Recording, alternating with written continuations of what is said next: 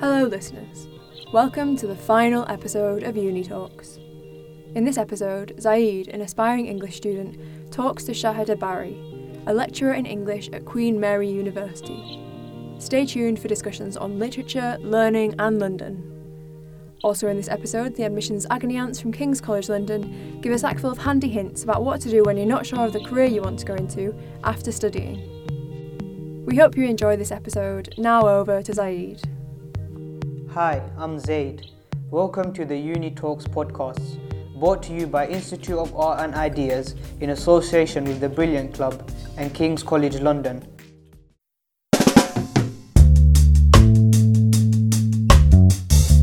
My name is Zaid, I'm 17 years old and I'm from Tower Hamlets. Right now I'm studying 3 A-levels, which are English Literature, Media Studies and History A-levels. Well, I'd like to go to university because it's a personal goal of mine to graduate. It's something I've always looked forward to, seeing like my cousins graduate. Even my mother, she graduated last year after having 4 children, so that I'm very proud of her too. So I want to follow in her footsteps and just make my family proud. I want to study English because it's always been that standout subject for me, the one that I'm good at mostly. Every English essay I do, I enjoy writing it, and I love reading as well, so it just seems like the perfect subject for me. I like to read a lot of the books like Frankenstein, Macbeth, the ones that we studied in our GCSE anthology, but my favourite book by far is The Inspector Calls. It's because of the socialist message it sends out about everyone caring for each other, and especially being from Tower Hamlets where there's a lot of poverty and stuff. It kind of makes you feel valued. It makes the whole community feel like together. So we're just walking up to Globe Road now, on the way to the University of Queen Mary's to interview Dr. Shahida Barry. I've been past Queen Mary's a lot, but I haven't actually been inside, and I'm quite curious to see what it's like because I'm quite interested to see what Dr. Shahida has to answer to my questions. By seeing the few of her lectures, she's quite an academic. She answers in a lot of detail and she's very strong in her views. So I do think that that's going to be quite interesting to see what she answers, and especially for the third part of my questions, I have a surprise university style question for her, so I'm quite interested to see how she answers that because it will put her on the spot. So we're just approaching Queen Mary's University. There's a big flag in front of me that lets me know that I'm here. It's a nice garden area kind of, there's like a lot of flowers here. And the building is bigger than I expected it to be, but I haven't seen it this close up before. I'm Shahida. Hi, my name is Zaid, nice to meet you. Nice to meet you, Zaid. Well, you've got cold hands, but warm heart, hopefully. Hi, so do you mind introducing yourself and talking more about your role here at Queen Mary University London? You've sort of introduced me. I'm a lecturer. I'm a senior lecturer at Queen Mary University of London. My name is Shahida Barry. So I work in English and philosophy. So what did you study at university, and which university did you study at? So I studied English literature at the University of Cambridge. I went to a college called King's College because, of course, the University of Cambridge is divided into colleges. And I went there because I loved a writer called E.M. Forster, who also studied at King's College, Cambridge, and taught there. And so I sort of wanted to see where he lived and where his work was, and it's a very beautiful college. What stood out to you most about the course you studied at university? When I got to university, before that I'd been at a fairly terrible state school, and I'd been really lucky in having wonderful teachers, but I hadn't read very much beyond 20th century literature apart from my own private interests in the Romantics. And so when I got there, I realised the historical scope of literature. So I studied lots of kind of early medieval texts, and I understood literature in a more global sense. So I read beyond Britain as well. So that struck me. The thing I loved most about studying at university was just access to libraries upon libraries upon libraries. And it just felt like a wealth of riches for somebody who loves books. When you go to university, the libraries are like a dream. When did you decide that you wanted to become an academic? I was so geeky. You look far too cool, Zaid, to be as geeky as me, but perhaps you'll correct me. But at school and at college, I didn't just love reading. I loved homework. I loved work. So I loved writing essays. I loved asking questions and finding the right words to answer difficult questions. And I loved finding stuff out. And I'm still like that. And I'm less ashamed of it now than I was when I was about 14, 15. When I was studying at university at my undergraduate level, I just thought, oh my God, would like to do this for as long as possible, which is basically what being somebody who works in a university is and what it means. You just carry on doing homework and asking questions and finding the right language with which to answer those questions. What is the most rewarding part of being an academic? Right now it's hard to think because I'm just in the middle of my marking period. So I can tell you what the worst bit of being an academic is. That was the next question. Yeah. Okay, so I'll save that up. The most rewarding bit is meeting people like you. Largely you teach in large groups and you give lectures, but when you get to meet a person one-to-one and find out who they are, what they're interested in, what they need from you, that's a puzzle. When you meet a person, it's like a puzzle. You have to work out what you can give to them that would help them, and what they're seeking from you, and how best to deliver that. That stuff is the most interesting. And all students, sometimes you look very similar. Sometimes you all wear the same kind of Topshop outfits, or I don't know. White trainers is a thing I've noticed recently amongst my male students. Sometimes you look the same, but you're all really profoundly and curiously different. So that's the best bit, yeah. And the most challenging part? So challenging is a very diplomatic way of putting it, Zaid. Yeah. I think the most kind of frustrating and boring part of teaching is probably marking. Of course, some people, like you, I'm sure, produce the most brilliant and scintillating work. Yeah, I have total faith that that's you. But the amount of marking that you have to do, and that can be a real slog. Yeah. So you focus a lot on romanticism. So how did you get engrossed into that topic? So you see my title is Lecturer in Romanticism, which often people think is quite a nice title to have because they think it means that you're going to be into love or romance, and I'm not really. Romanticism refers to a period between around 1780, we say, to around 1830, where lots of poets were writing about particular themes, sometimes to do with love, but often to do with landscape and feeling and revolution. And I started reading the Romantic poets when I was about 13 or 14. I think one of my teachers gave me an illustrated copy of the Romantics as a prize for an essay competition, and I just fell in a romantic way with a little head over heels in love with Keats and Shelley and Byron. So yeah, probably when I was about 13 or 14 when I had a great teacher. So are there any figures in Romanticism that appeal to you today, that inspire you? So I wrote my PhD, the piece of research that allowed me to become an academic, on a poet called John Keats. Have you heard of Keats? No. Okay, so Keats is, well, he's like you, he was a Londoner. I think he was born in Moorgate, actually. He was known as a Cockney poet because he had an ever so slightly Cockney accent, and he wasn't as grand as Byron or Shelley, some of the other big poets of the period. But I wrote a PhD about Keats, and I've always loved him because he's got a very sad story. His family members die off one after another very early on in his life. He nurses his brother. His brother gets TB, and his brother is his best friend in the world, and he has to nurse his brother. And he has quite a difficult life, and he trains to be a doctor, but realises he really wants to be a poet. And so he starts writing and hanging out with other poets. He writes lots of letters to his pals, and the letters are full of jokes, and he sounds like the kind of person you would want to be friends with.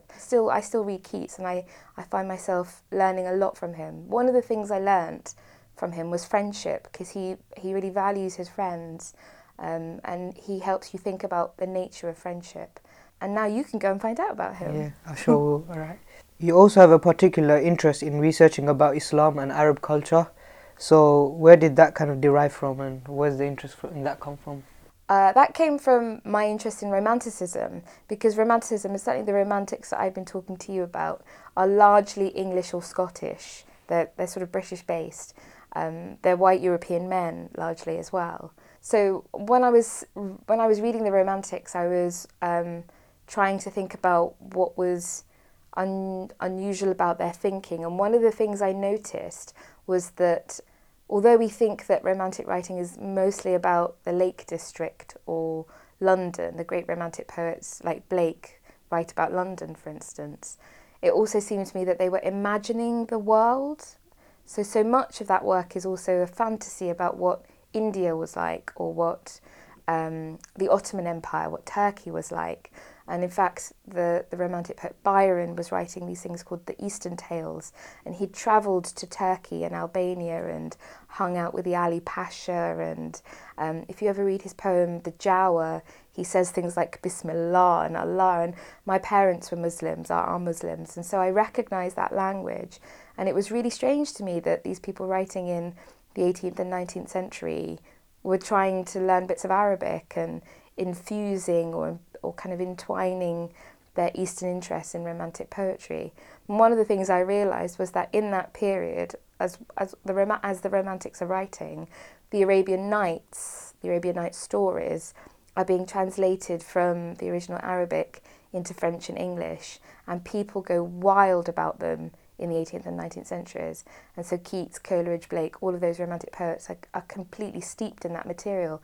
And it became really interesting to me that you could have something that seems so British, like Romanticism, but actually find out that inside it there is this worldly interest in Islam and Arabian culture. And I could see how that was influencing their work. Isn't that interesting? I think it is quite interesting. Yeah. Because that's my religion, so it appeals to me a lot. I love learning about the history of Islam, because like every day when you're praying, it all derives from the history of Islam, from the Prophet Muhammad, and that lineage. So I'd say that's very interesting for me. And there is a lot behind Islam. There's a lot to learn, and it's very interesting. Yeah. Well, the weird thing for me was realising that it wasn't just my history, that it was happening in Britain in the 18th and 19th century, that it was permeating this culture, and that other people were finding out about it. So, and that it has a place in this country. In this particular way. That was really interesting to me. Yeah. Are you currently in the process of making any more books in the future? Yeah, so I'm writing this book called it's about the philosophy of dress. I'm sort of arguing at the moment in my head about what it's going to be called. There'll be a surprise, Zaid. You can look out for it. I'll send you a copy because I'm quite impressed by your white trainers. So I feel like you'd be a good reader for it. So that book, as I said, is about thinking philosophically about the lived experience of clothes. I don't mention sparkling white trainers, but I do talk about Nike Magista football boots. Have you ever seen those? Yeah, I've heard of them. Yeah, and they're like these. Well, the ones I've seen are luminous yellow, and they've got like a sock that's sewn into the trainer. Yeah, and Ronaldo wore them, I think, at the last World Cup, and I became really interested in why you would have a sock sewed into your trainer and all the engineering that goes into a training shoe. And it occurred to me that shoes are about the ways that we want to move through the world, and some of us want to leap as far as we can, or control a football as closely as possible, or to move as fast as possible, and so I talk about that Nike Magista football boot. I had to go and try one on at the Nike shop. I think they didn't expect me to be a regular Nike customer, but it was quite fun. To students in year 12 studying A-levels in general, is there any advice you can give them as they prepare to take their exams next year? Yeah, I can. I can totally remember doing exams. Yeah, I think most of us can remember taking exams actually. My advice is I think there are lots of places and people you can ask about revision technique and kind of strategies, but my advice is really basic, and it is in the exam hall, take off your shoes. Yeah, make yourself comfortable. That's what I mean by that. When I took exams, I remember just always feeling a bit stiff, and I remember taking off my shoes and sitting comfortably at my desk and getting ready to write my essay. And what I mean by that, you don't have to take off your shoes if you don't want to, but that was how I made myself feel comfortable. And what I mean by saying take off your shoes is grab the exam by the scruff of the neck and make it say the things you want to say. So don't just answer the question as though it was an obligation, but take it as an opportunity to show off all the things you know, all the interesting thoughts you've had, and say the things you've wanted to say. Take it as an opportunity. Make yourself comfortable and take it as an opportunity. And if you could set yourself any like personal goals and aims for this year, what would your goals and aims be? God, this is like therapy. This is really good. You're like a life coach. This is very good. My personal goals are to finish this book, which I've been writing for a long time, and to be a good teacher. I think lots of us, we've been teaching for so many years that you fall into, you become very complacent, and you're busy and stressed, and you don't always have time to attend to each student as they need and they want you to. So I'm trying to be more attentive to each individual student, because I think it made a difference to me when I was studying, that a grown-up person gave me particular attention and care and responded to my thoughts. So that's what I'm trying to do this year. What are your goals this year? Well, my goals, I got UCAS exams in like 2-3 months, so obviously get the best grades possible in my UCAS exam, and learn more, like try to discover more about what I want to do in the future, what universities I want to go to, what I want to specifically study. These are the things that like concern my future, and I really want to like get them fixed so I can focus on like achieving them.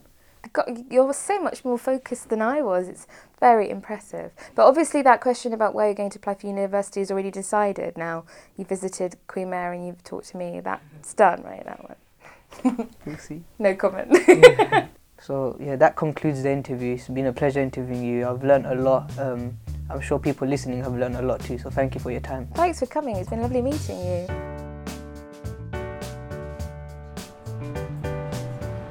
We've just left the Queen Mary's University after interviewing Dr. Shahida Barry. We're back onto the main roads of Mile End, and it is quite late now. There's a lot of cars around. But yeah, it was a brilliant experience, and we learned a lot from the interview. I'll say just speaking to academic itself, the idea that I just did that it sticks out in my mind, because academic are like really respected people, that they provide so much information to others, and to have interviewed one is a unique experience. The thing that stuck out in my mind is the advice she gave for A-level students about getting comfortable in the exam hall, about taking your shoes off in the exam hall. It's like quite an odd thing to hear, but it does make a lot of sense to you when you think of it. In exams, like a lot of us, we just sweat in our blazers and stuff, and like it makes the situation worse. But we should actually become comfortable in our exam situations to get the best ideas out of our heads. Speaking to an academic, it does give me more of a sense about life at university. You look into things much more deeply. There's a lot of emphasis on the academic side of things, so I can see the difference between like a sixth form where it's a casual environment to a university where there's things that are much more specific.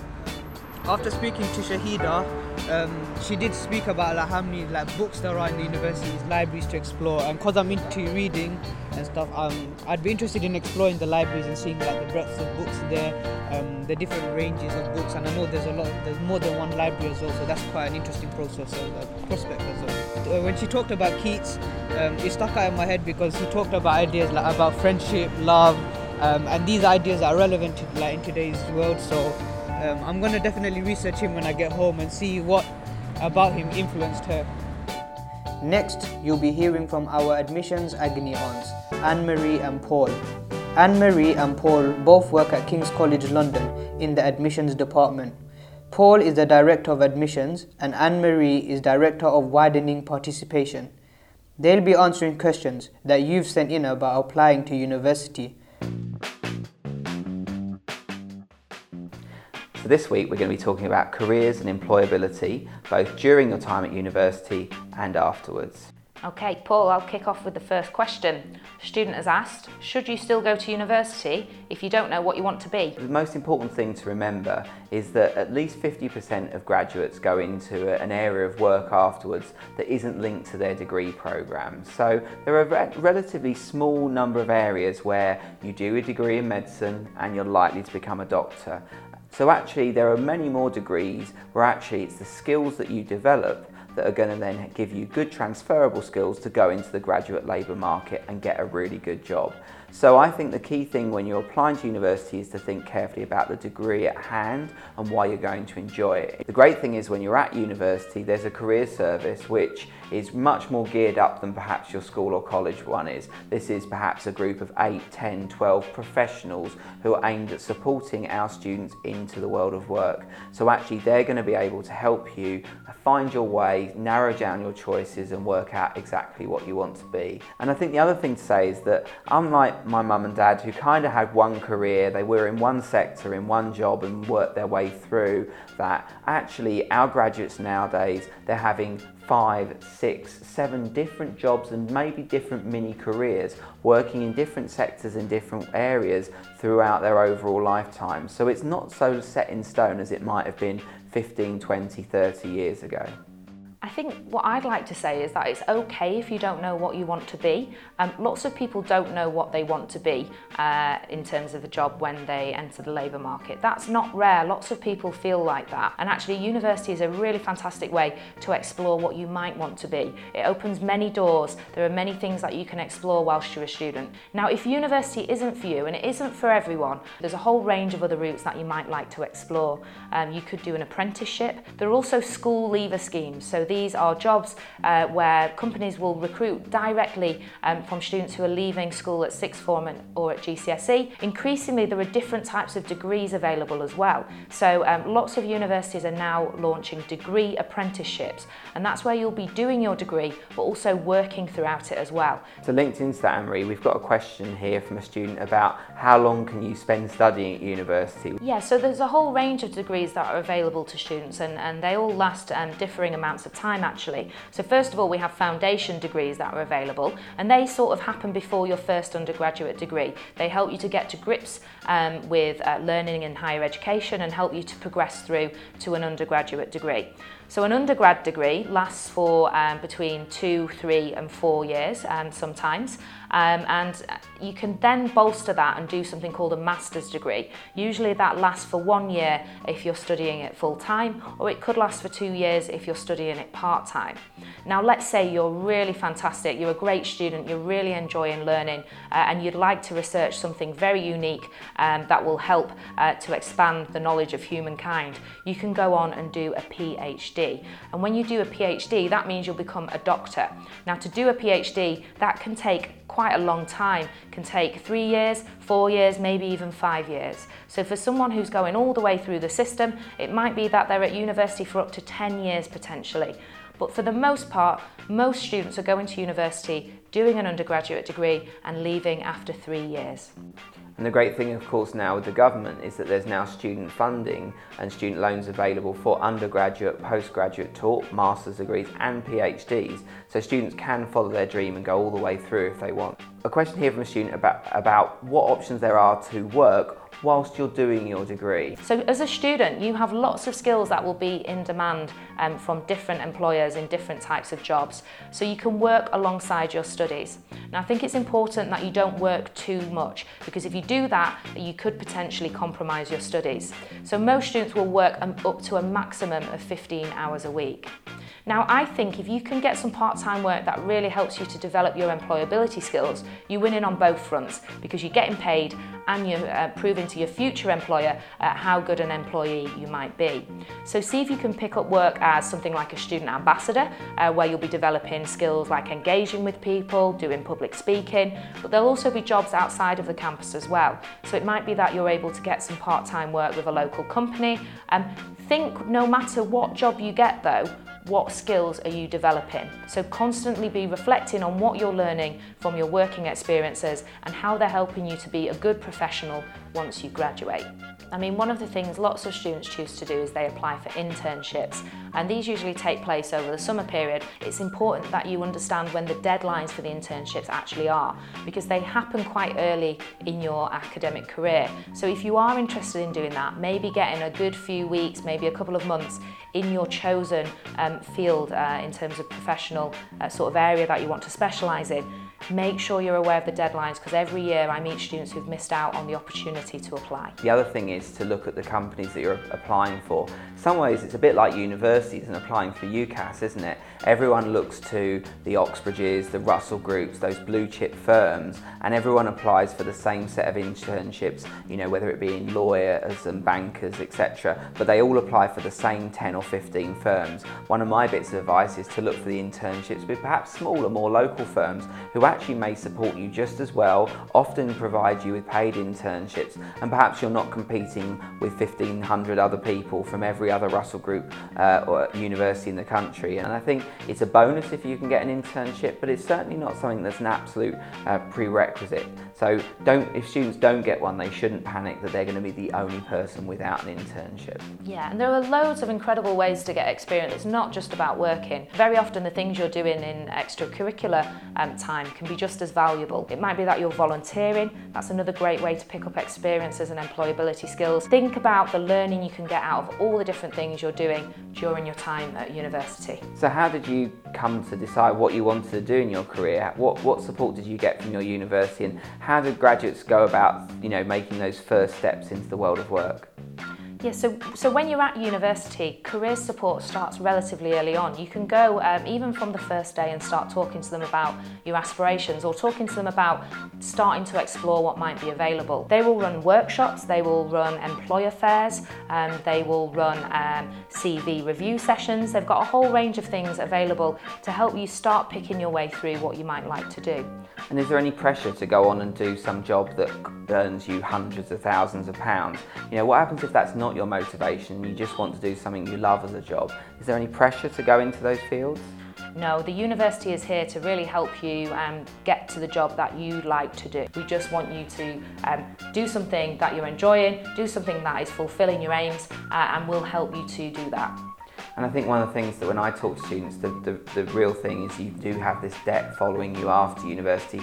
Sometimes it's a big worry about going into the first job that you can find. And again, I think a bit like you know, when you're at university, not taking the first job you get offered, but if you can, taking a little bit of time to make sure you're taking the right first step. But also realising that if you do start a graduate level job, you know, you're completely within your rights to move on and do a different area. And actually the first probably 5 years after graduation are all about testing out different areas, trying different industries, trying different styles of job to find the right one for you. So Anne-Marie, we've got a question from a student here. Are you guaranteed a job as a graduate, or, you know, is it more to it than that? Whether you get a job after graduating is down to you as an individual, as well as the education and the support you've had at university. And that's why throughout this sort of episode we've been talking about all the things you can do to make yourself as employable as possible. The one thing that is very clear is that it's not just about getting a degree, it's about the things you do outside of that as well. And that's what really helps you to stand above the crowd when you're applying for jobs after university. Alright, so the last question, I wanted to ask you a university interview style question, so turn the tables a bit. So I wanted to ask you, what exactly is involved in the process of blaming someone? Oh, wow. That's a tough question. This is really unfair because I'm going to be doing interviews on Saturday and I'm going to be really mean, and here's you being mean to me. I guess blame is about... So a philosopher would ask about responsibility, right? Blame is about attributing responsibility. So the questions underpinning blame are about not just who is responsible, but for what, and whether the particular thing that one is being blamed for is itself something that warrants responsibility. That's a really evasive question, but what I mean by that is that sometimes I think there are things that are not about blame, and when we try to blame people for things, or blame a country for going to war, or blame, I don't know, a certain percentage of the population for voting a particular way, it's sometimes a way of not addressing a certain injustice or a certain anxiety. And I think it's not always about blame, sometimes it's about understanding. Yeah. And I think blame is not always the most productive way to... This is something a very serious question and answer, but blame isn't always productive. Sometimes when we hold someone responsible for something, it's a way of closing a discussion or alleviating our own anxieties. But sometimes maybe it's not about blame. Maybe we're derailed into thinking about blame and we could instead be thinking about something differently. That's a really philosophically minded, evasive answer. Yeah, what would be your answer to that? Involved in the process of blaming someone. Yeah. It wouldn't be as like deep as yours. I'll just say when you're blaming someone, it's like you're making a choice over who to give like the responsibility of the blame to. Sometimes it can be like irrational because like you just want to transfer the blame quickly, but sometimes it can be thought. But yeah, I'd have to research more about that one. I think that's a really good answer. You're in. Yeah. That was the last episode in the Uni Talks series. To listen to all 8 episodes, head to iai.tv/education/podcast. If you enjoyed this podcast and want to hear more, there are hundreds of talks and debates available at iai.tv. Good luck with your applications. This was the last episode of Uni Talks. We hope you enjoyed the series, which was created by the Institute of Art and Ideas in association with the Brilliant Club and King's College London. Uni Talks is produced by Bridie Edison-Child, Irene Carter and Hannah Renton at the IAI, with editing on this episode by Irene, and help from Anna Crisp, Helena Berry, George Buston and Genevieve Marciniak, and from the Brilliant Club, Michael Savinsky, Jordana Knight and Jade Hanley. Thanks for listening.